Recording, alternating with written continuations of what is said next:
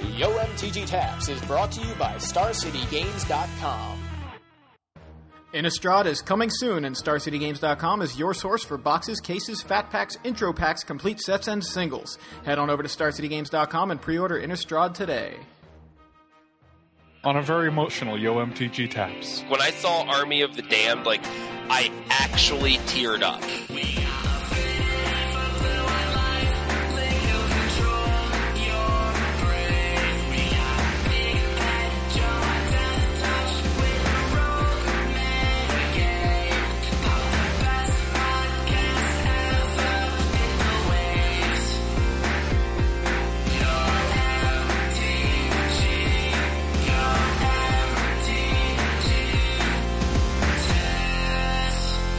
Hey everybody, and welcome to episode 80 of Yo MTG Taps.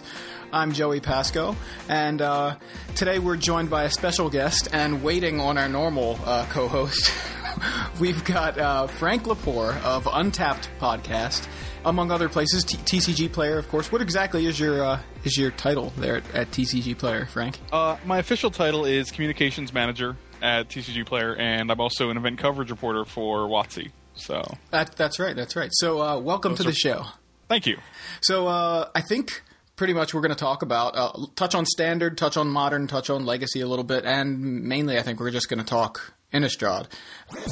First, I'll just quickly, this past weekend we had Star City Open Series in Atlanta, and for Standard, Mono Red won. There were 3 copies of Mono Red in the top 8. Michael Tabler won the event. And also there were 2 copies of Tempered Steel, which I know people were saying was a deck that was kind of on the way out. Only 1 Caw-Blade, and then 2 copies of Blue-Black Control. So kind of an interesting little top 8 there. But I don't know if you feel this way or not, but I don't even care about Standard right now. It's when it comes to the point of a new set and a whole rotation coming up, Standard does get a little it feels like you're just waiting at that point. You're just like, well, all right, a couple more events, cool, move it on. Yeah. And then until the new set comes out anyway. And then it's a whole new format. So, whether Mono Red won this one or Blue Black Control, it's like, well, that's not even going to be a deck in 2 weeks. So yeah, pretty much. It's hard to invest in it. Well, I just got a message from Joe. He's online, so we'll add him in here, I guess. We'll take a vote. Do you want to add him? I don't know. I'm up in the air about it. Yeah, I guess. Let's ask our live studio audience. No replies. No, all right. Yeah, well, I'm going to add him anyway. All right, sounds good. It was a tough crowd. Yeah. All right. Hello! I knew you were going to just do a voice. What? Wonderful. Is this the Wizard People Dear Reader voice you're doing now? What? Oh boy, we have a good time. Yeah. All right, Joe. We're in the middle of a hot conversation. So, did you see the results of Atlanta at all? No. Okay. There were 3 Mono Red decks, 2 Tempered Steel decks, 2 Blue Black Control decks, and 1 Caw-Blade deck. And I don't care. Why is that? Well, I think we were just saying, Innistrad's coming out. We're excited about that, and we're kind of just waiting. Well, sure, it's kind of lame duck at this point, but yeah. But still, those decks sound like they're already kind of leaning more towards what's to come than what has already happened. So yeah, I think two interesting things. Even though it is a dying format, are that Mono Red is still putting up good results when Timely Reinforcements was just printed. Yeah. So I think that's funny. And another thing is that the top 16 seems to be very. It's missing some of the name players. There's no AJs, there's no Jerry T's. So yeah, I thought that was interesting for this top 16. Yeah, I know Jerry T top 16 Legacy, but yeah, it's interesting. I kind of thought the same thing. There were a lot of players' names that just you don't see the big the big names. No Edgar Flores, no Drew Levin, literally none of them. Yeah, and I don't know. Were they all there? I'm not sure if they were not there. I have to believe that not all of the grinders just decided not to show up. I know Spagnola was there actually because he wanted to. Yeah, he's another one, I guess. He was trying to level 8 before Innistrad comes out, and he's trying to. Yeah, and he did exactly, which is awesome. So he's getting the 4 times Innistrad or whatever the playset of Innistrad, so that's pretty awesome. That seems pretty good. But, yeah, so, I mean, Standard, like you said, Joe, it's like lame duck, and I'm kind of excited for Innistrad, and it almost... I kind of feel exactly the same way about Modern right now, which is like I'm very excited to play Modern when I find out what the changes to the banned restricted list are, because it seems very pointless really to keep playing Modern with an announcement coming up next week, basically actually, on the 20th. Yeah, I didn't even realize that it was only 7 days away. Like I read that this morning, and I was like, "The 20? Oh wow, that's only a week away." Yeah. So I'm at this point where it seems like I just don't really care about playing either of those formats because they're going to change so much. I mean, Standard's going to change drastically. I don't know if I've said this before on the podcast. You probably have. I just can't. I can't bring myself to care about Modern at all. Like, no, not really. Like, man, what's that about? I don't know. Like, I wish that, like, I cared about it. I just don't. Because it still just feels like a PTQ format to me. And it's about to be sealed PTQ season. And that's my favorite PTQ season of the year. So, like, I just can't bring myself to really care. It just, like, it'd be like caring about Extended right now. To me. But I think the difference, I just realized that when you said it, actually, and I'm like, why isn't it a PTQ format? You know, why don't I feel that way? Because that's how I felt about the previous Extended, when it was just like Standard Deluxe or whatever. Mm-hmm. But for some reason, I feel differently about this. I don't know. I feel like the fact that they thought so hard on this and they deliberated so hard that, like, maybe they're going to actually try to make it, like, as common as Standard. Like, maybe it'll be an FNM format, or maybe it'll be, you know, I don't know. Like, I hope the queues keep firing on Magic Online because the format's excellent. Like, there's so many options. It's much better than old Extended. Not old Extended, but the most recent Extended, double Extended, or double Standard, rather. Right. Now, the Pro Tour just happened, and I saw the Modern decks that came out of that, and, like, I kind of hated all of them. But, I mean, like, that's the first event, too. You gotta be fair. I know, and, like, I don't know. I just want to wait and see. I'm in a very wait and see mode with that format. I don't really care. Like, the main activity I've done with Modern is I've picked up a couple counter spells, and I've sold off Through the Breaches that I got for 50 cents each for $9 a piece. That's pretty good. That's awesome. I actually got Through the Breach and a Blazing Shoal out of a dollar bin 2 weeks ago and sold one for $9 and one for $7. Nice. Yeah, so, I mean, like, that's, like, the most activity I've had, and I sold a breeding pool that I traded for. Like, that's, you know, like, they're just, like, unnecessarily expensive cards that I can now sell for more than they're probably worth. Like, that's the way I look at Modern. Like, I don't know. It doesn't look like a fun format to me yet. I might change my mind, you know, I might come around to it, but right now it just doesn't look that fun. Well, I think that's part of it, is part of what I was saying about waiting until the the banned list announcement comes out, because I think they're going to be making some sort of change. I mean, Aaron Forsythe said they're better than 50-50 at making some sort of change to the Modern banned list. So sure. You figured they would. Yeah. But I still don't even think I'll care then. I'll be like, okay, well then in 4 months when I have to play this for a PTQ, then I'll borrow Joey's deck or something. You know what I mean? Like, well, why doesn't that same logic apply to Legacy for you? Because Legacy is, is it more like because of the Star City events, or Legacy's a format that I've already invested in? But I mean, in the same sense, like you've pretty much invested in Modern too. Then how? By buying Underground Seas? Oh, okay, good point. How is that? Dual lands, I guess. Like, you know, I'm working on putting together a mana base for Legacy, and that's going to take months. And, like, I don't want to have to also spend $35 each on Vesuvas. You know what I mean? Like, yeah. Like, I think about the price of Vesuva right now, and I'm like, cool. Well, I'm never playing Modern. Like, I don't. And it's not like, ooh, Modern's too expensive, because if I really wanted to play it, I'll man up and pay the prices that those cards cost, you know?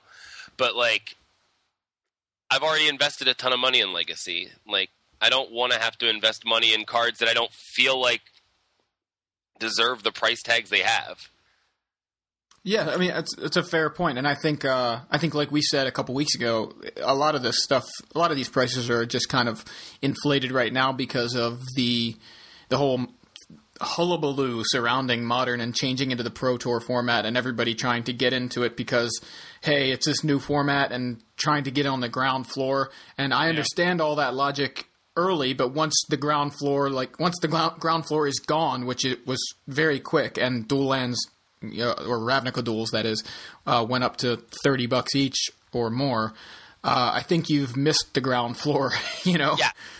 Well, then, like, I've actually noticed that there's a lot more speculators in the market now. Like, I think this recent dearth of financial writers has really created a whole new generation or a whole new cache, if you will, of speculators. Yeah. And it's simply people just speculating on cards, right? Like raising the prices of all these cards, I think. So I think it definitely has a big part in the prices, is that kind of thing, like the speculation. So yeah, and I feel like especially on like Magic Online, when Modern was revealed, everyone wanted to just pick up whatever cards they thought would make money and just buy them out.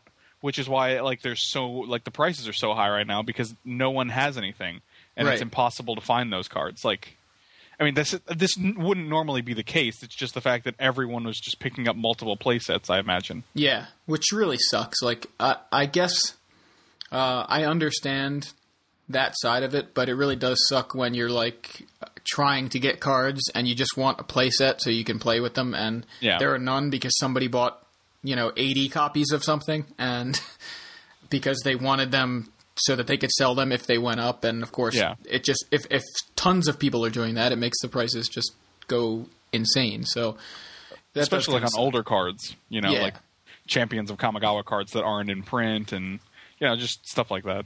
Right. I mean, I can, like, as far as I do a little bit of speculation in a way, but the furthest I usually go is having an extra play set. Like I buy a play set for myself and have an extra in case I think a card's going to go up a lot, and then I can still have my playset and have gotten some value out of it. And that way I don't lose very much either, but of course I don't gain very much when the price goes up. But yeah, but that's not, I mean, you're not really in it for that, Exactly. But I'm super excited about Modern. I think I love the card pool better than more than I like the decks that showed up at Philly. Yeah, I agree.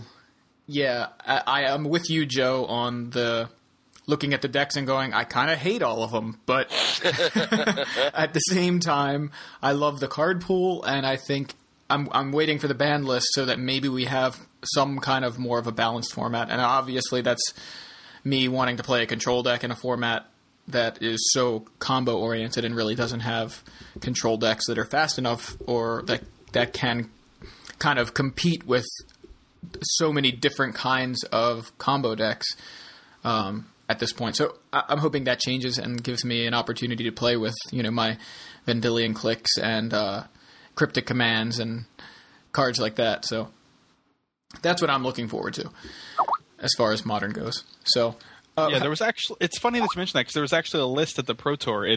He had 22 points in the constructed portion, and it's pretty much like next level Bant with like Vendilion Clicks, Tarmogoyf, Spencers, Cryptic Commands, two Sword of Feast and Famine, 2 Vedalken Shackles, 4 Rune Snag, stuff like that.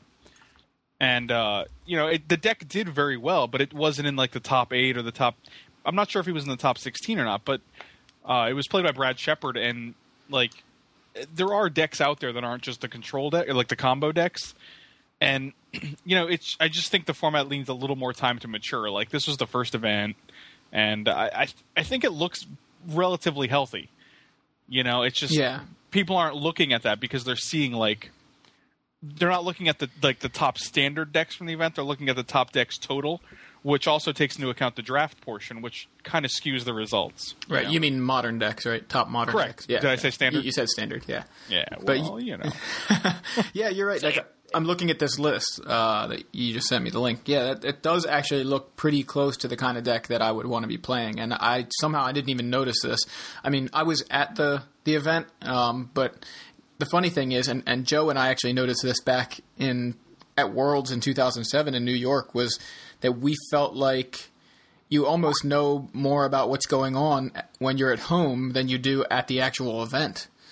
It's kind of weird being there. And you kind of I was in Philly and I was sitting there and I was playing just some games with Bryce Menard.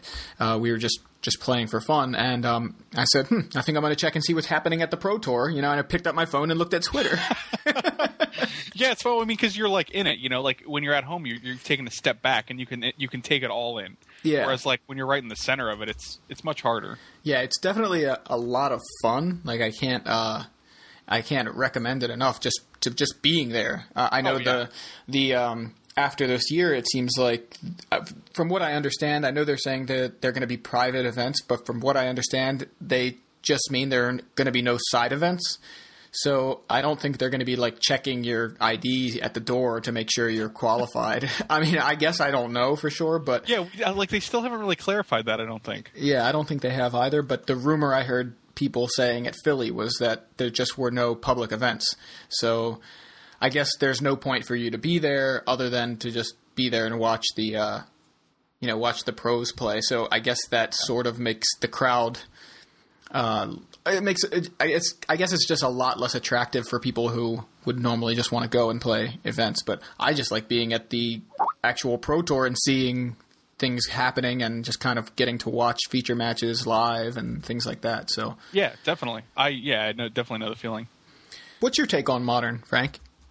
I love it, actually. I don't know. Like, I've been really excited about it. There was a Modern tournament at the local store I went go to, and it was only 16 players, but like the field was pretty diverse. There was like Zoo, there was Combo, there was Through the Breach. I played Blue White Control, actually, and I ended up in the finals with a player who was running Esper Control. So, wow. Like, there's definitely room for control. I actually just threw together something that I had. I didn't have Hollowed Fountains at the time, so I was just playing like Mystic Gates and Fetch Lands. And I had like 2 Sword of Feast and Famine. And the only other thing I was missing, I had 1 Cryptic left over from like previous Extended. Mm-hmm. So I only had 1 Cryptic in the deck, but I just put Elspeths in there. Stuff like that. I mean, I had 8 Manlands, 4 Mutavaults, and 4 Colonnades, which actually won quite a few games.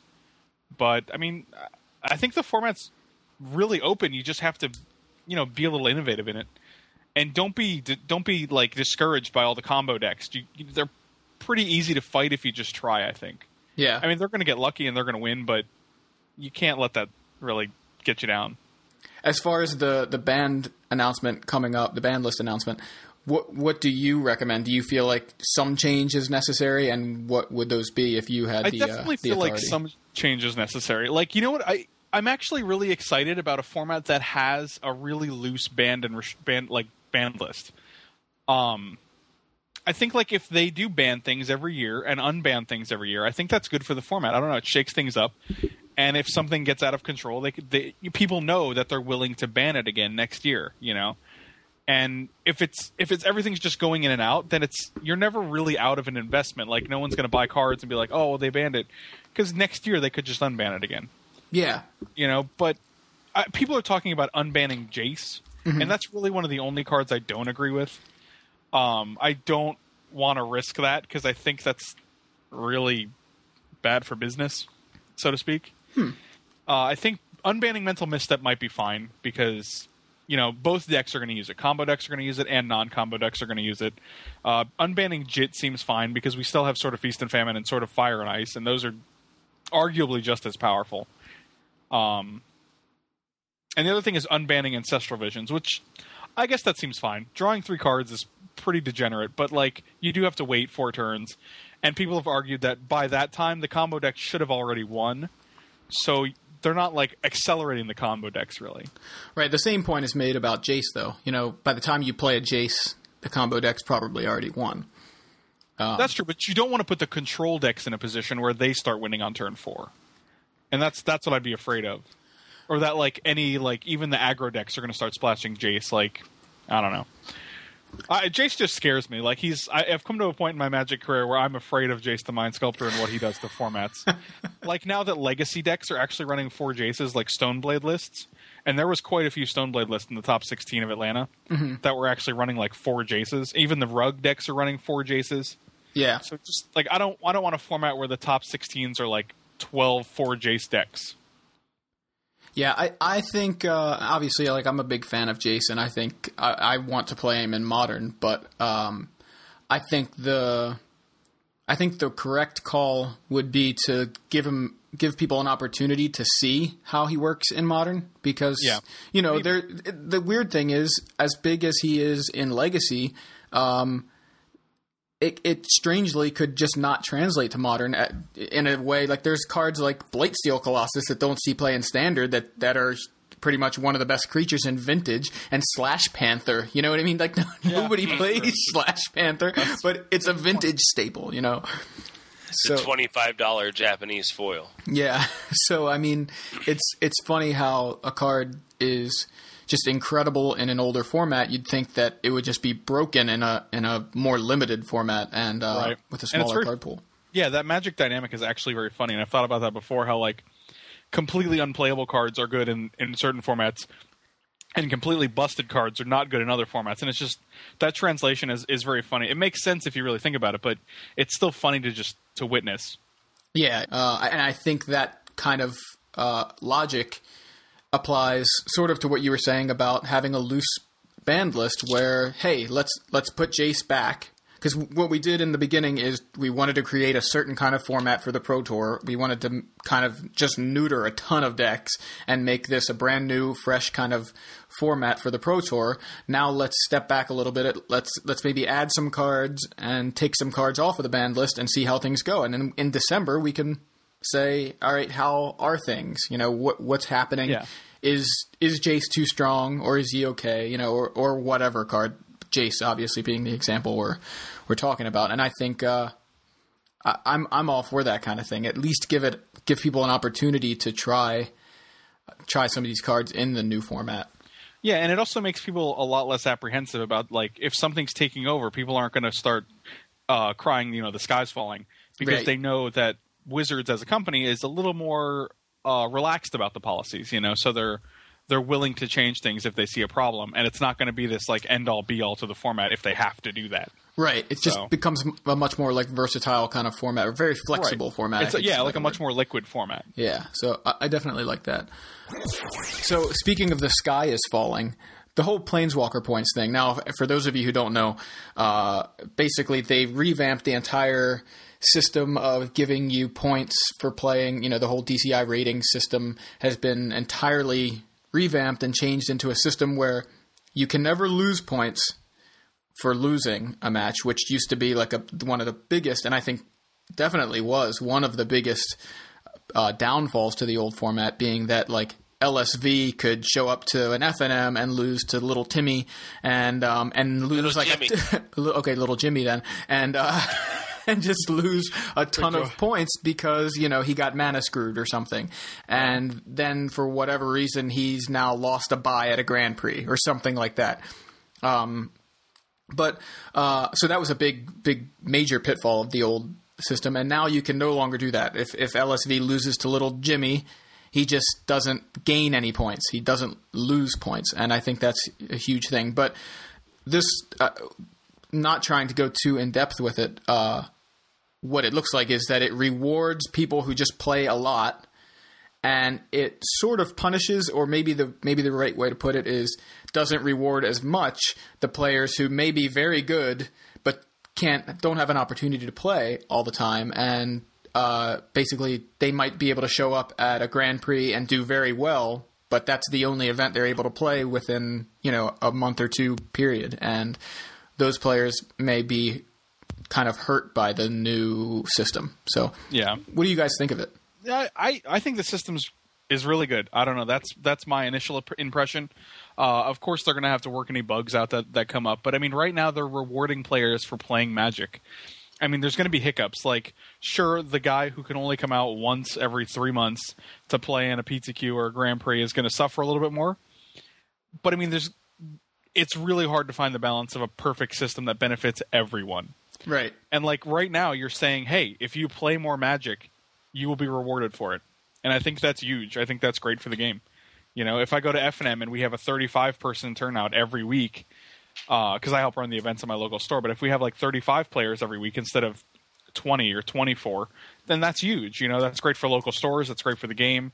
You know, I think a lot of people win there. Right. I'm totally with you. It gives people more incentive to play.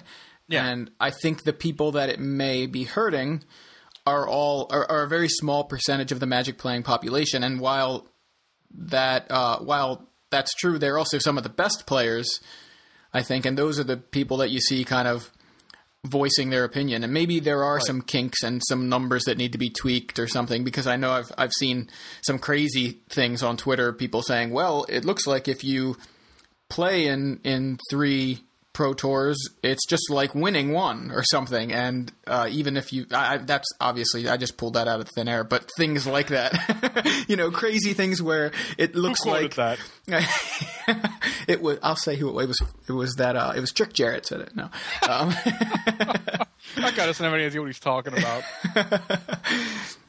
Yeah. So I mean, it does look like because of the way the points are awarded, you can potentially gain a lot of points for not really playing very well. You just play in a lot of events.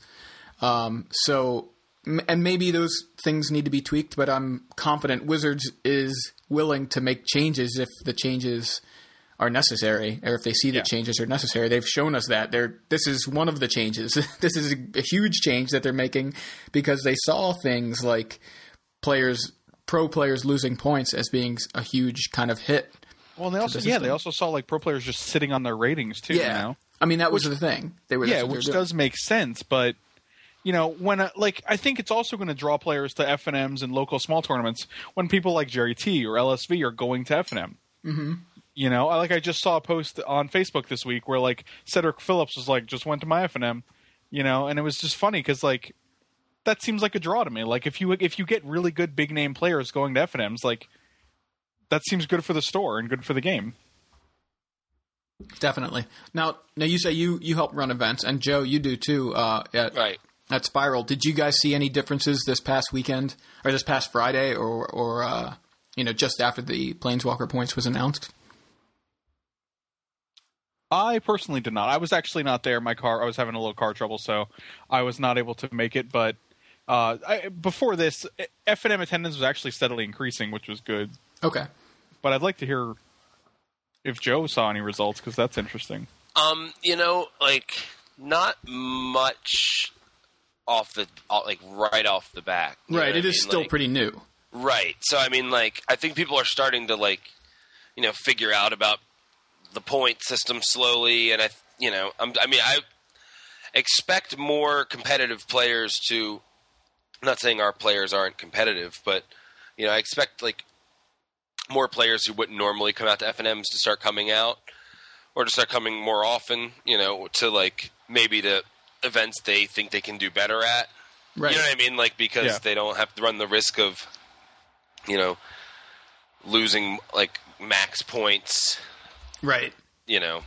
What's your general opinion, Joe, on the changes? On the Planeswalker points? I think it's fine. I think the addition of the F&M championship is really awesome. Oh yeah, that's another thing they kind of added, which I kind of glossed over. I kind of just skimmed it really quickly. But yeah, that's I don't know the cool details of that tournament, but the fact that it exists is really cool, and it's just a cool thing they're doing for their dedicated F&M players. Yeah. What is it? Is it like the top 100 or something like that? Top 100 F&M, something like that. So that is pretty cool. So it sounds like we're all on board with the changes. So it's funny how I think looking at Twitter, you'd think tons of people hate it. I know Nguyen has been tweeting that he really dislikes it. I think his general feeling is that it punishes players like him or something who have lives, who can't go out to these events and things like that. And I'm sure he'll share his opinion on his podcast, on Horde of Notions podcast. But I mean, like, is there a difference between punishing those players and rewarding the players that are able to go to all these events? You know, like, are those synonymous? Like, because in another respect, you could just say it's rewarding the players who go to all these events and who do have the time. It's you know, a negative who put the way. game. It's a negative way of saying that. Yeah, well, yeah, we're basically saying the same thing, though, right? Yeah, it seems that way. I mean, like, it's just a different perspective, and like, someone has to get rewarded in the system, and like, Wizards is saying, hey, if you're playing in our events, we're going to reward you, and I don't think there's anything wrong with that. Like, I'm not going to feel bad if someone who went to 6 PTQs gets more points than me who went to 1. Like, that just makes sense. Yeah, exactly. If I want to qualify for the Pro Tour, I'll win that 1 PTQ I'm in. Like, that's how the game works. Right. It's like, you know, it's somebody buying 10 lottery tickets and you buying 1. You know, will they have better chances? Well, I'm angry. Right, yeah. Like, I should have as many chances to win on my 1 lottery ticket as they did in their 10. Right. Well, no, what? That doesn't even make any sense. Exactly. So, and I mean, you have to remember, Wizards is a corporation. Like, they're trying to make money, and there's nothing wrong with that. Like, if they don't make money, we don't have a game. So, yeah, definitely. It definitely seems like it's good for more people than it hurts. And I think again, like every major change in Magic, I think in the end it will probably be a positive, a net positive. Before we get to Innistrad, I know I keep saying that. Is there anything else you guys wanted to talk about? Because I figure we'll just go with Innistrad and let it run, you know, for the rest of the episode. I want to talk about the Innistrad. All right, Joe. Anything else? I actually, just a quick shameless plug. I opened a Magic Online Trade League trade binder again. Like, I haven't been on there for a long time, so nice. I've been thinking of doing that myself recently. I just opened one back up, so I'm on there now, and I figure that mentioning it on the show is a good way to get a link in the show notes. Magic Celebration. I just wanted to briefly mention the Magic Celebration that we had on Saturday, which was just totally awesome, and we gave away a lot of free cards. And we gave away a From the Vault Legends to somebody randomly, too, just for showing up and playing cards for free. I feel really sorry for that person. Why? They got a ton of awesome Commander cards now to play with. What, you mean like Omnath? Haters gonna hate, Joey. Haters gonna hate. Gonna hate, man. Yeah. They got a foil Omnath. And a foiled Rafik and Progenitus and Ulamog. I mean, there's some pretty good stuff messing there. Around. You know my opinion on From the Vault Legends. I know. You hate it. Yeah, but I would take a free one. I'd be happy with the free one for sure. I'm just trolling. I would have re-rolled if I rolled your number. Because we had 30 players, so I rolled a 30-sided die and gave one away. That's pretty awesome. Pretty good. Yeah. Well, the Magic Celebration thing, it was like free to enter, wasn't it?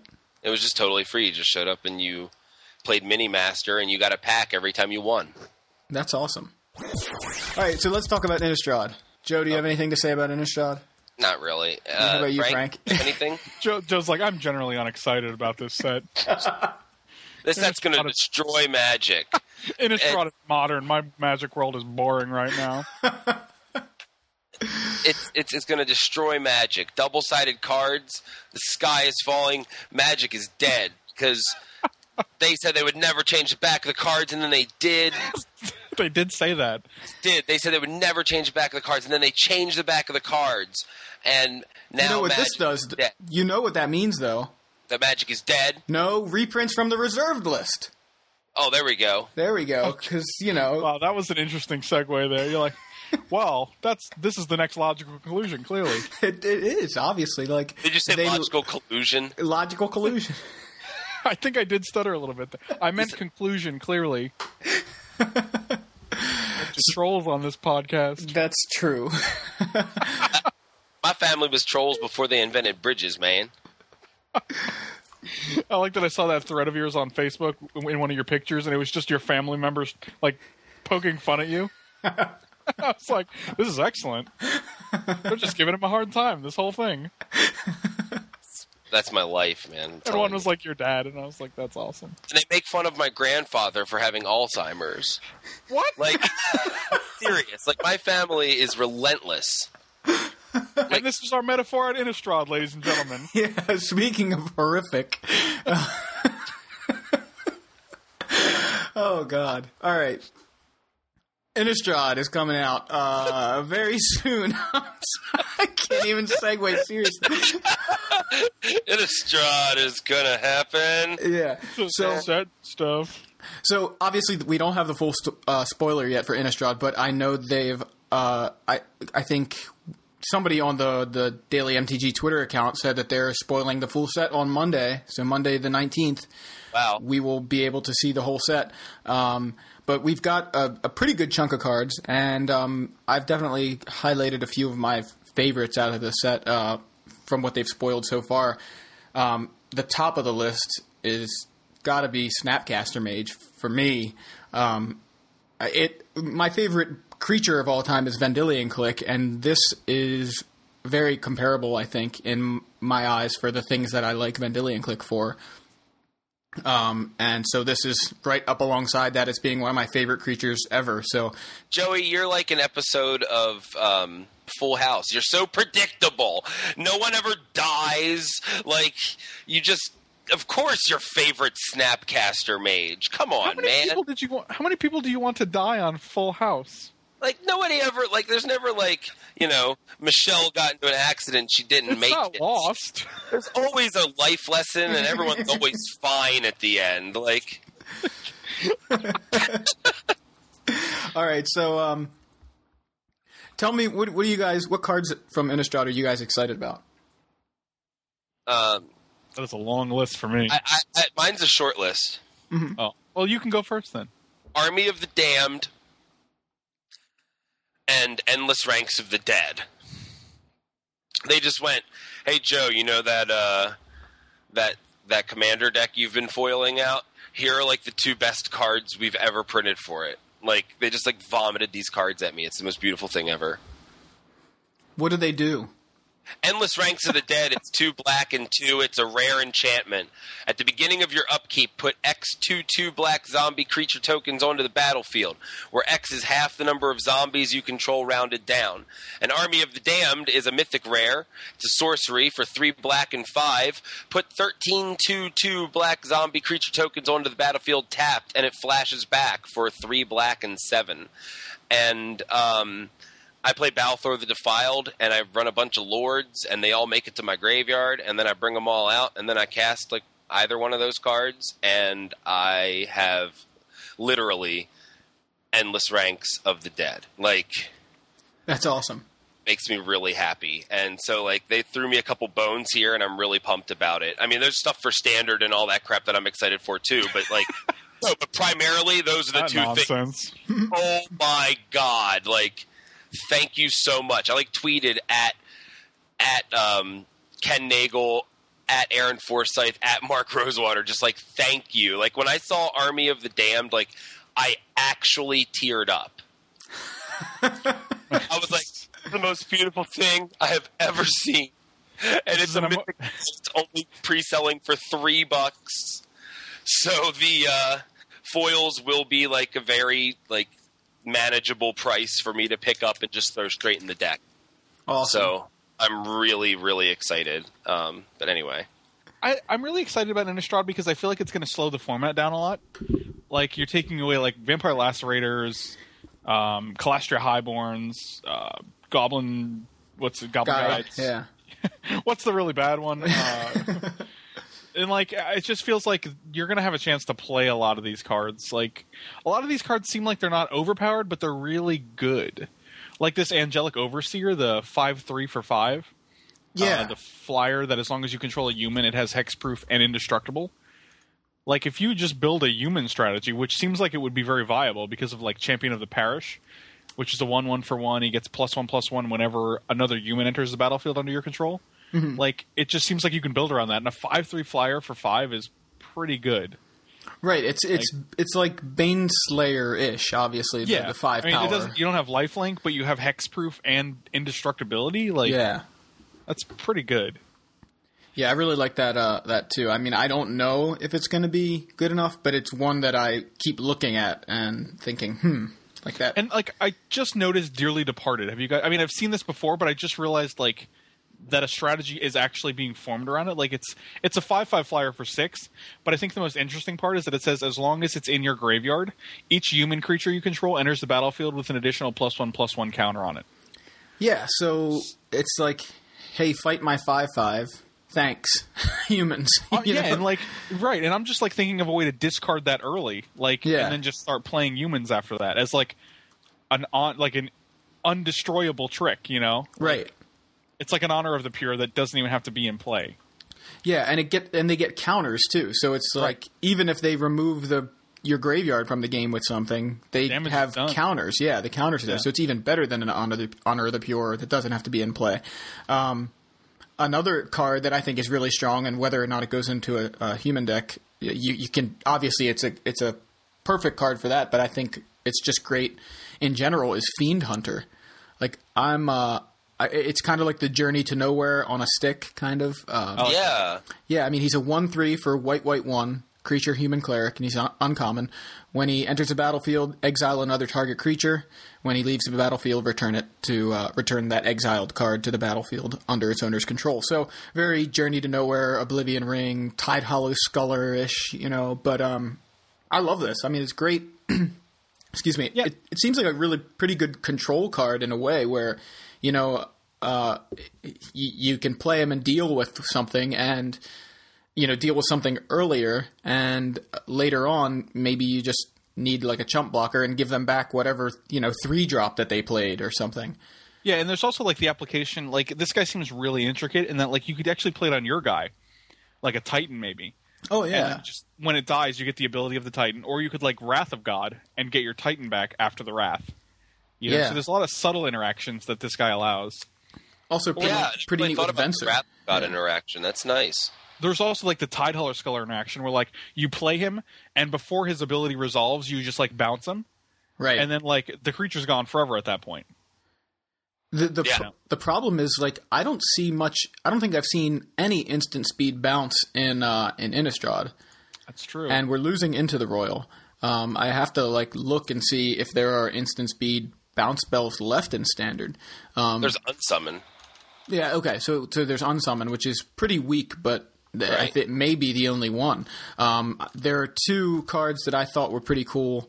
You know, while we're on the topic of kind of bounce spells, one was Silent Departure, which is a sorcery speed unsummon, but it's got flashback, which, you know, it looks kind of weak, but when I think about it and I compare it to something like Chainer's Edict, which obviously the Chainer's Edict like got rid of the creature. It didn't give it back to them so they could replay it. But and I don't think this is on the level of Chainer's Edict or anything, but it's one that I think about where you have, you know, you get to bounce a creature and then later on use the same card again to bounce it. I just wish it was an instant. But the other card, which is sort of similar, is Grasp of Phantasms, where it's a blue and 3 sorcery, put target creature on top of its owner's library. So again, sorcery speed, not exactly bounce, but kind of plow under-ish. And this one has flashback for a blue and 7. So, I mean, plow under, obviously a very strong card, but I think that's stronger, one, because it hits 2 permanents, both being lands, so you set them back not only 2 draw steps, but 2 land drops. So obviously Plow Under is huge. But again, like these are cards that kind of jump out to me and think, are these playable, you know, in Constructed? I'm not sure, and they kind of don't seem like it, but being able to, you know, kind of not only take away somebody's play by, you know, you bounce their creature, but you take away their draw step as well. Like that seems like a reasonable effect to consider.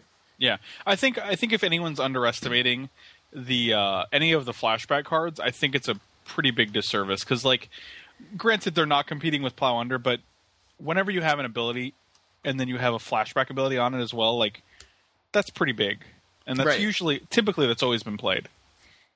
Yeah, so those are 2 things that kind of jump out to me as far as maybe flying a little under the radar. Did you guys see, like, they spoiled the there's this cycle of lands that each have some sort of ability, like ally color ability on them. Right. So I think they each produce like colorless, but they have an activated ability that you use. The ally colors to activate. I think the only one we haven't seen is the black-red, correct? Right. I think you're right. I haven't seen that yet. But there's Gavany Township, which is you pay 2 and a green and a white, tap it, put a +1/+1 counter on each creature you control. This obviously goes pretty well in the human deck, and it makes sense because the humans are green and white. Yeah. It does have, like, they were right about having this kind of tribal theme there and available, but not exactly necessary. Like, that has nothing to do with the human card type, but it fits perfectly right into that strategy. Kessig Wolf Run, which is X, a red and a green, and tap it. Target creature gets +X/+0 and gains trample until end of turn. That seems card's amazing, really strong, and that one goes right with the werewolf kind of thing. The one that I'm excited about, naturally, is the blue-white one. is the blue-white one. But I mean, it's cool because you pay a blue and a white, tap it, and exile a creature card from your graveyard. Put a 1/1 white spirit creature token with flying onto the battlefield. So making tokens, obviously awesome. The problem is fueling it with creatures in your graveyard, and in a control deck, you don't really have a lot of those usually lying around. But it's cool. Like, I like that. And the blue-black one was just spoiled, I guess, last night. And that one is exciting. Yeah, it's kind of cool. Like, the artwork for it is awesome. The artwork in this whole set, I don't think I've seen a single card that I've been like, at all. It's all been good. Even Grimgrin? Even Grimgrin. Like, like, that's pretty cool. Do you guys were you guys ever at one point World of Warcraft players? I played it for a month. A friend of mine was trying to hook me on it, and he paid for the account for a month, and I thought, this is cool, and played it for a month and stopped. So he didn't hook me. Because there's a town called Darkshire, and this whole set reminds me of Darkshire from World of Warcraft. It's just like a very like old timey like Dark Age town, with I could totally see this being that kind of thing. Actually, I have 2 of the World of Warcraft art books from that same friend who doesn't really care much about the art. He had the books, I guess, because he got them with the game, and he just gave them to me. I'm like, cool, because I like fantasy artwork. So I'll have to look in there for that town. What was it called, you said? Darkshire. I'll send it to you. So cool. But yeah, the blue-black land has the ability. It's called Nephalia Drownyard. It costs a 1, a blue, and a black, and tap it to activate the ability, which is target player puts the top 3 cards of his or her library into his or her graveyard. So, mill 3. I think people look at this and go, oh, come on, another mill card. But remember Millstone? That was a good card. Yes. People played with Millstone, and this is essentially another kind of Millstone. It requires a color, it has color requirements, but it's a land, and the fact that, it hits 3 cards, Millstone, that only hit 2, right? Yes. Yeah. And this, like, there's a ton of differences too, because like you don't have to build around this card. You could just stick it in there, and maybe get some free wins. And the other thing is like, this is a block that is graveyard centric. Millstone was just in a core set, right? This whole block is like, even if you're not milling them, you can mill yourself. You can get flashback cards in there. You can get Visions of Beyond. Help Visions of Beyond. Like, that seems really good. That seems excellent. And like, the applications are just pretty numerous, I think, for this card. And it's just a land, so it takes up a land slot in your deck. It doesn't even take up a spell slot. So. Right. Yeah, I really like that one. Evil Twin is actually pretty cool, I think. Flavor-wise, it's perfect. Definitely. The fact that it can kill its twin is so cool. Yeah, so Evil Twin is a 0/0 for a black, a blue, and 2 creature. So that's it. Right, that's it. It's just vanilla. A vanilla 0/0. It's a creature shapeshifter. You may have Evil Twin enter the battlefield as a copy of any creature on the battlefield, except it gains the ability blue, black, tap it, destroy target creature with the same name as this creature. So these kind of copy effects are strewn throughout the game where, you have things like Clone way back when, but more recently we have, Phyrexian Metamorph and Phantasmal Image, which are seeing tournament play in multiple formats. Now, this one obviously costing 4 is a little more expensive than the other two, but this one has kind of an extra ability in that it gets rid of what it's copying. So not only like, hey, now I have a Grave Titan too, and also you don't. It seems pretty cool. I like it flavor-wise. I don't know how playable it is, but it is. I like that they're exploring that design space in kind of. I think it could potentially be very playable. I mean, it can copy any creature on the battlefield, and it's a built-in removal spell for that creature the next turn. Yeah, and like that you at least can have those creatures bounce off one another.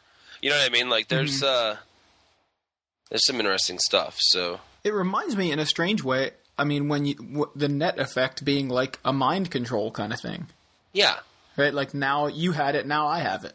Kind of, I steal it from you, but in kind of 2 different steps. And I don't have to do it that way. If it's better for me to just not use that ability, maybe I just have, a go for the throat for your Grave Titan and then swing with mine. Like why use the ability?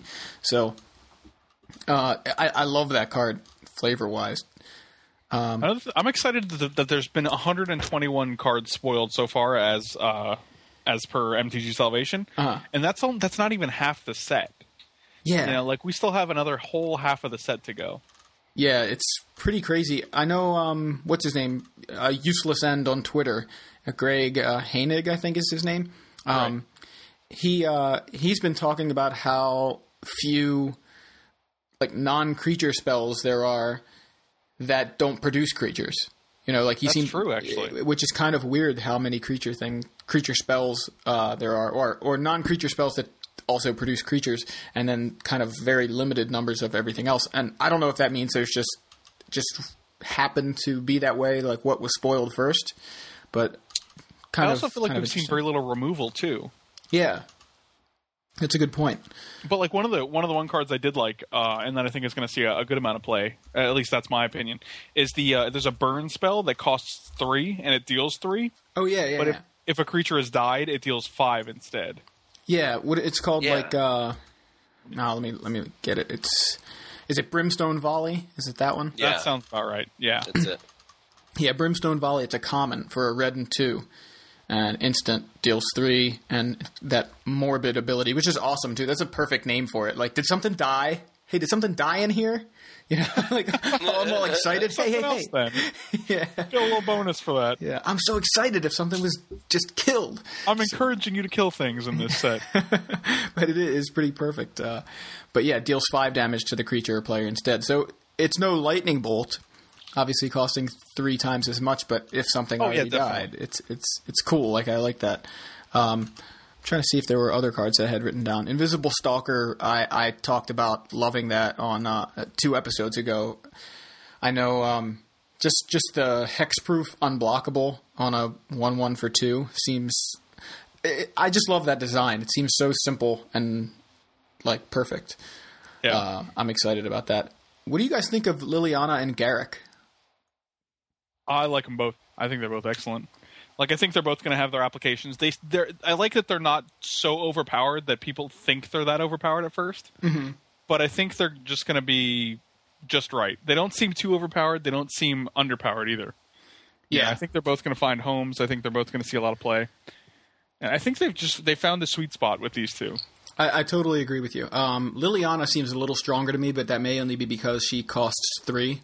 Yeah, right. And I'm super excited about her, and just like excuse me, just like Jace Beleren, cost 3.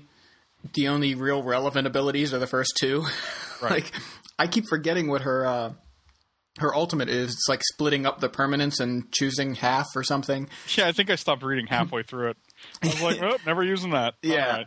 It's like you don't ever want to destroy half your opponent's permanents. Yeah, but you destroy the bad half. Yeah, so they're never going to select the good half. So what? It's half their permanents. If they have 6 permanents, like no mana to destroy 3 permanents doesn't seem bad. Well, all right. Well, you destroy all the permanents you want, then, buddy. Yeah, I don't think it's. I think it's great if you were paying and having that effect right away. But the fact that she needs to stick around for that to happen, I guess the thing is though, if you just keep using her plus ability, because that's what you want to be doing anyway, and then you have the option to destroy half their permanents, it does seem like, hey, maybe I will be doing that. But well, that's another thing. I mean, I think the ability would be much more appealing to me if I wasn't so illusioned with Planeswalker ultimates. Like right now, I just feel like an ultimate is something that I'll probably never get off. If I do, cool. If not, that's not why I'm using it. Right. But so like it's basically like I don't even really consider that a very common ability. Yeah, it's definitely like you also have this kind of, or at least I feel like I do, when I look at a Planeswalker Ultimate, I want it to basically say you win the game in some sort of different fashion, but it needs to win me the game. And so when I look at that and go, oh, it only destroys half of their permanents, not all of them. Oh, that sucks, So, but I think I'll be using her 2 other abilities, which are target player sacrifices a creature and each player discards a card. I think those are they can be really strong, and I think the fact that you can really build around her first ability to break the synergy is going to make her pretty powerful for just 3 mana. And again, being able to the fact that her second ability protects herself, I think people have compared her to like Gatekeeper of Malakir. Right, exactly. It's perfect. And then instead of sitting there as a 2/2, it says also let's both discard. Yeah, I can just see the blue-black deck now that goes turn 3 Liliana, discarding Scab Ruinator. Yeah, let's talk about that guy. And then just building up to that and playing that guy for free after a while. Yeah, let's talk about that guy.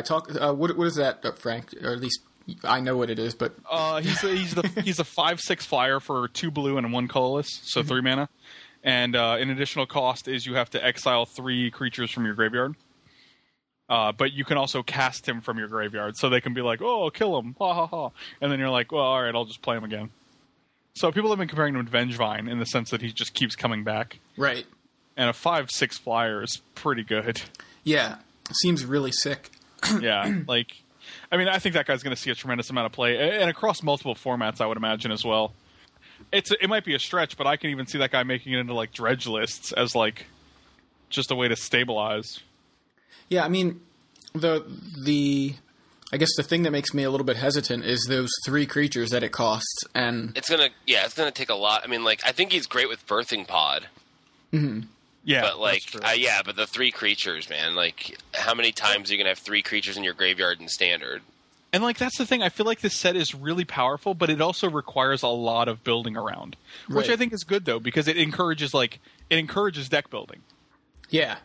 And I think I don't know if this is true or not, but I would actually attribute that to the Richard Garfield aspect of the set because he was also on Ravnica, and Ravnica was kind of the same way. You have all these colors, but there's still themes within all the colors, and you still want to have all your mana correct, and I don't know, it's a very complicated set, but I think it rewards committing to a certain archetype or whatever. Yeah, it's interesting too. The which Medina pointed out to me on Twitter was the interaction between Scab Ruinator and Sun Titan, which is you don't have to pay you don't have to exile 3 creatures. You're not casting that guy. Just get him right back, which seems really disgusting. And but I think he's pretty vulnerable to something like a bounce spell. Exile 3 creatures, pay 3. Here's this dude, and you're just bounce it, and now they may have the mana, but they don't have the dudes in the graveyard anymore. Yeah, that's true. And I think it's good that the card, a card that powerful has that kind of a downside. Right. Because I think a 5/6 flyer for 3 mana is something you should work for, and it's not something you should just be given. Yeah. Yeah. This is too hard. This card sucks. Yeah, right. But I know he's pre-selling for over $20 at this point, and I don't know if he's people have compared him to this set's kind of Abyssal Persecutor, and I think that's a pretty accurate comparison to some degree. You have to work for it, and you get this big guy. Yeah, that seems about right. I can get behind that comparison. And right now with no Jace, who knows how good Abyssal Persecutor might have been with no Jace in the format, because we didn't really have that to really play with. But I know Titans came out and sort of also had a huge effect on whether or not Abyssal Persecutor was good enough. But being able to play him 2 turns earlier, I thought, without Jace in the format, may have really made him a lot better. And so maybe the same can be said for Scab Ruinator. Maybe he is the set's Abyssal Persecutor, but with no Jace, it's actually going to be way better than Abyssal Persecutor ended up being. Yeah, or like Abyssal Persecutor, it was hard to get rid of him, and with the Ruinator, it's hard to get him. Yeah, They're kind of opposites. The opposite, yeah. But again, being 5/6 and Dismember being such a popular spell, that 6 toughness is really relevant too. Yeah. It's going to be a little harder to get rid of him. And, yeah, even if they do, you can just get him right back. Right. Very cool. Another one people are talking about a lot about and trying to build around is Laboratory Maniac. Yes. Joe, did you see this? Laboratory Maniac. He's a blue and 2. He's a rare. He's a human wizard. He's a 2/2. If you would draw a card while your library has no cards in it, you win the game instead. That guy's a maniac. Yeah. He's dancing like he's never danced before. Oh my when it really hit rock bottom. It's very obvious. So go ahead. People are scooping up Leveler, which I think is hilarious. Yeah, Leveler basically it's like a 10/10 for 5, but when he comes into play, you remove your library from the game. I think that's pretty much what it is. Right. And that seems pretty clunky to me. It really does. I think it's hilarious that people are like, Leveler, I'm going to speculate on Levelers. Yeah, Travis got a set of foils for $2 each, so whatever. That's pretty good. Yeah, may as well. I mean, he may be able to capitalize on that if he decides he wants to trade him away before everybody realizes it's really not gonna be that good. If you allow all of those things to resolve, then fair enough. You know what I mean? Yeah, you deserve to lose. You know what I mean? So they resolve the Laboratory Maniac, who doesn't have Flash or anything. You just put him out, and then he has to live, and then you have to cast Leveler, and Leveler has to resolve without the Laboratory Maniac dying, and then you have to draw a card somehow. Yeah. Either cast a draw spell or use an ability, but then that ability hits the stack. Yeah. You know what I mean? And then they have an opportunity to kill Leveler, or they have an opportunity to kill the Laboratory Maniac again. I mean, if he wasn't a 2/2, I'd be a little more sold on it, but he's just a 2/2. Right. So the card I wanted your guys' opinion on is Curse of Stalked Prey. It's a red and 1, it's a rare, and it's an enchantment and Aura Curse. Enchant player. Whenever a creature deals combat damage to enchanted player, put a +1/+1 counter on that creature. It seems like it could be really good with some, red aggro strategies, or, green-red, black-red. There's a lot of different decks with red in them that want to turn guys sideways and do so, before your opponent can block them. Mm-hmm. So it seems like it could be really good, and especially with stuff like Stromkirk Noble, which is a 1/1 vampire for 1 red. It's a rare. It can't be blocked by humans, and whenever it deals combat damage to a player, put a +1/+1 counter on it. Which I guess you could also use, what's Stormblood Berserker? Right. Is that of it? Yeah. You could also play that on turn 2 and have a 3/3 and a 1/1. But, you could you're probably running both those cards in the deck anyway. You know what I mean? So, yeah. And then there's Rakish Air, too. Is the 2/2 for 3.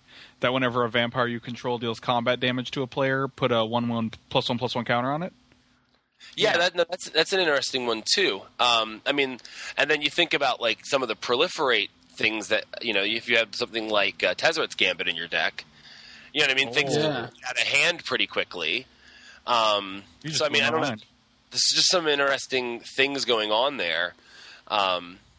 Maybe blue-red with Thrumming Bird or something. I don't know. I'm just kind of some ideas around, Agroliferate. Yeah, something like that. That's what it seems like. It seems like there's got to be a deck there that these creatures just get bigger if they hit you. And I think you're right. Like, I think they're actually... I mean, I don't know how good it is, but I think, people... It's there to be built and attempted, I think. Yeah, for sure. And I'll be attempting it. Awesome. Because I have... I mean, like, I've been hoarding blue-white cards for post-rotation. I don't know what I'm going to build, but I've been hoarding, like, every good blue and white card. Mm-hmm. And so I'm going to build something like that, but I'm also looking at, keeping my girlfriend's mono red deck together. You know what I mean? So I've been, like, looking at ways to update it. So I'll be trying all of these things, which is fun. It's been really fun for me to, like, constantly be brewing mono red. Right. While I'm, like, working on other decks on the side, like, just keeping that one deck together. And it's actually been the only deck I've wanted to play for, like, the last month. I've just been playing the same mono red deck.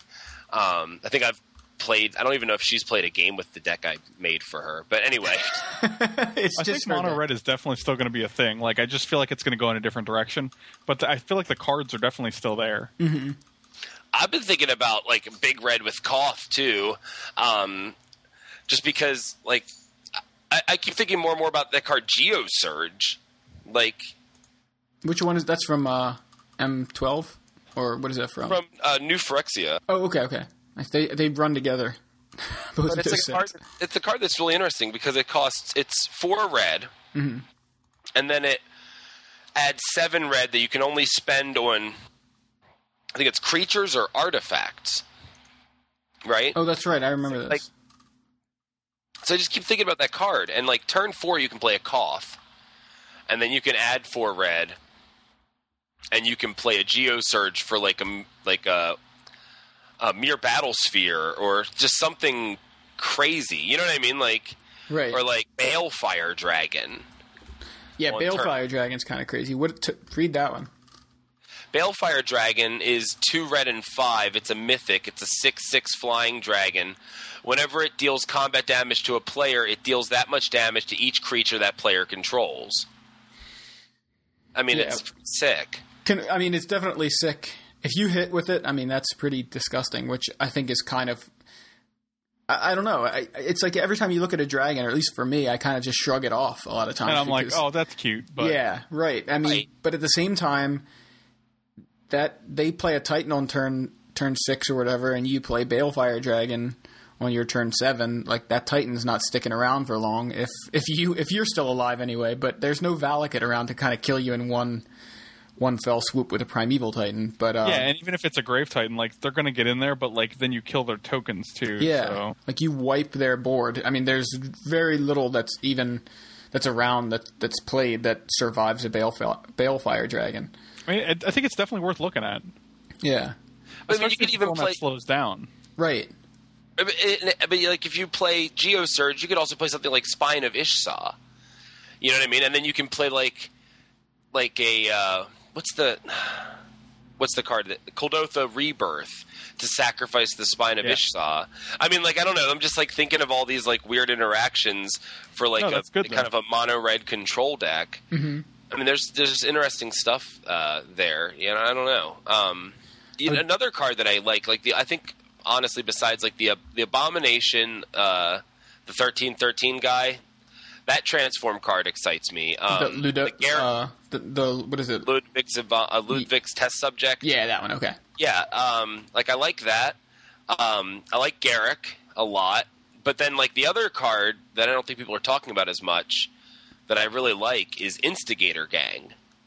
Instigator Gang is red and 3. It's a 2/3 human werewolf. It's a rare. Attacking creatures you control get +1/+0.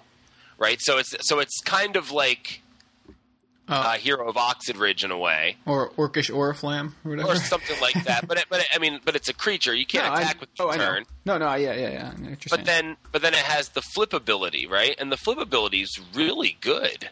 So the flip ability is it's Wild Blood Pack. Mm-hmm. And it's a 5/5 trample. Attacking creatures you control get +3/+0. Like, that just, it just seems really good. You have that the red-white Metalcraft Legend guy from New Phyrexia that kind of does the same thing. Oh yeah, I forgot his name. Jor Kadeen, the Prevailer, or I like to think of him as Dorkadeen, but real mature, buddy. Real mature. Thanks. So that's how I roll. Hero of Oxenridge, I think still probably fits the 4 slot on that. That guy seems good. I don't know that I'd play Instigator Gang over Hero of Oxenridge because the problem with the problem with Instigator Gang obviously is he's really not worth it if he's the only guy you have around. Like paying 4 for a 3/3 that then it becomes an 8/0 trample if conditionally. It's kind of obviously paying 4 mana for an 8/5 trample. Did I say 8/0 trample before? I have no idea. For an 8/5 trample seems good, but it's again kind of depends on your opponent's plays too much, and I think that giving them the opportunity to keep you from getting that, it's tougher. But I think Hero of Oxenridge definitely sticks around in the 4 slot.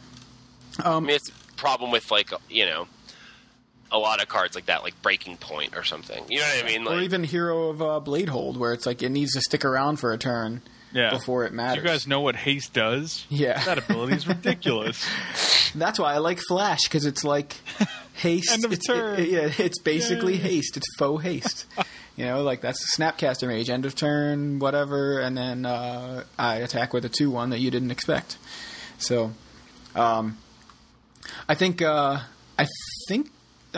definitely some awesome other cards that we could talk about, but we would just go on forever. I think that's true. Yeah, there's that vampire they spoiled today that, did you guys see that?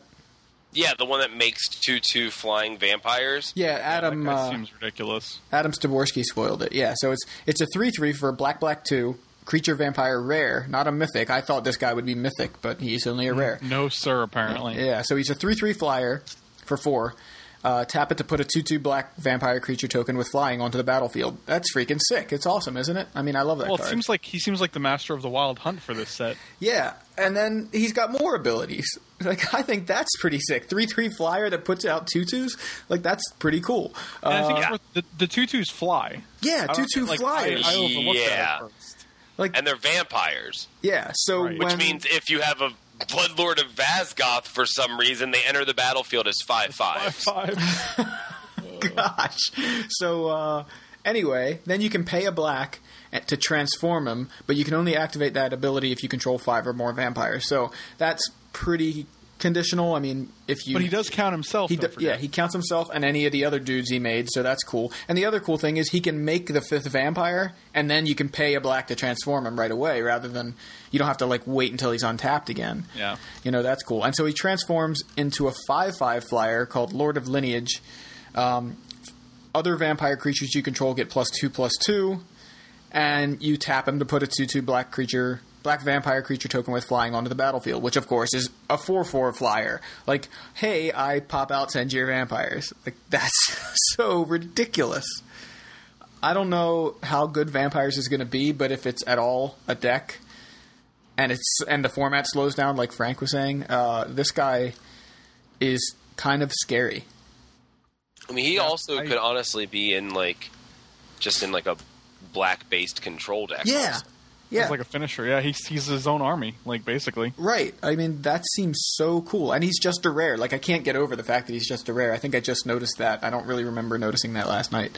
He definitely seems like the Dralnu of the set. Right.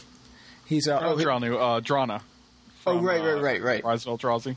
Yeah, I think I was thinking of Dralnu being just like the one dude you put in the control deck. I thought that's what you meant. A one-of, as your finisher. Right. That works too, actually. But actually, the card is called Bloodline Keeper. I don't think we ever said that. And he transforms into Lord of Lineage. So I think that's awesome. Making vampires is definitely keeping the bloodline alive. Yeah, and the art on both sides is awesome. I think actually I like the art on the front better, which is different. I kind of like the art on the back of almost everything else I've seen. But on this one, I like the front. Maybe I just won't want to transform him because I want to see the cool art on the front. No, I know I would win if I did that, but I like the art better. It's just more pleasant to look at this way. So, yeah, I think we'll wrap it up here for this at this point. Frank, did you have anything that you wanted to mention or plug or anything? I don't think so. You can find me on Twitter at Frank Lepore. I'm on Untappedcast. Yep. And you one can of my find us favorites. at untappedcast.com or on iTunes. And I really appreciate you guys having me. Yeah, thanks for joining us. We really appreciate you taking the time out of your business hours to actually record with us, because I know we didn't really have any other slots that we could record. So no, we made it work. It was good. Definitely, and I had a lot of fun too. So me too, actually. If you guys want me on again, just let me know. Cool. So I'll quickly run over some upcoming events, and we'll wrap it up. So, well, you don't want to know if I have anything left to add? You can just add it next week. So September. Joe, did you have anything you wanted to add? No, I'm sick of talking to you guys. Awesome. So this weekend we have GP Montreal, September 17th and 18th, which is limited. It's M12 limited. September 24th, 25th, that's next weekend, is the pre-release weekend. I'm super excited for that. And then the week after that, October 1st and 2nd, Star City Games Open Series in Indianapolis, and that is the first weekend where Innistrad is actually legal for Standard and Legacy and Modern side events, and also limited. But actually, it's legal for limited a week earlier. Also Extended and Vintage. Also Mini Master. Yeah. So I think that's everything. Thanks again, Frank. Anytime, guys. It was good. It was good to be on. We had a lot of fun. So we're Yo MTG Taps. Stop bitching, start brewing.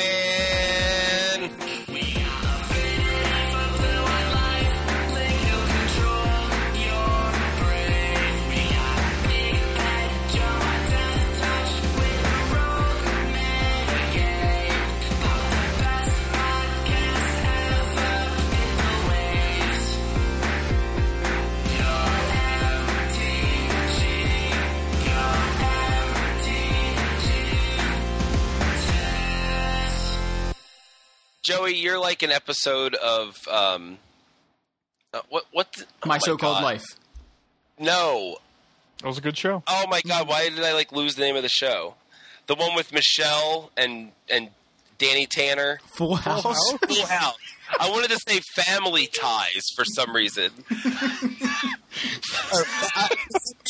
The only show names that popped in my head were Family Ties, Family Matters, and Family Feud. I was like, it's got to have the word family in it somewhere because it's about a family. What would you do, baby, without us? What would you do, baby? Wow, this is a sick little Family Ties beat you must have. Nobody's got a cover of it on somewhere in the MySpace void. Yeah, I think I posted a video of myself covering that song on with my guitar on MySpace in 2006 or something. Oh God, I wish it still existed. It does. It may still exist. Oh, I'm finding it. Another one people are talking about a lot about and trying to build around is Laboratory Maniac. Yes. Joe, did you see this? Laboratory, yeah. Talk about it. Okay, so Laboratory Maniac is about it. Stephen L. Miles. Let's talk about it. I have to get to the card so I can actually read it. So sing us a song while you're doing that. At home, drawing pictures of mountaintops with him on top. Lemon yellow sun, arms raised in a V. Laboratory Maniac. He's a blue and 2.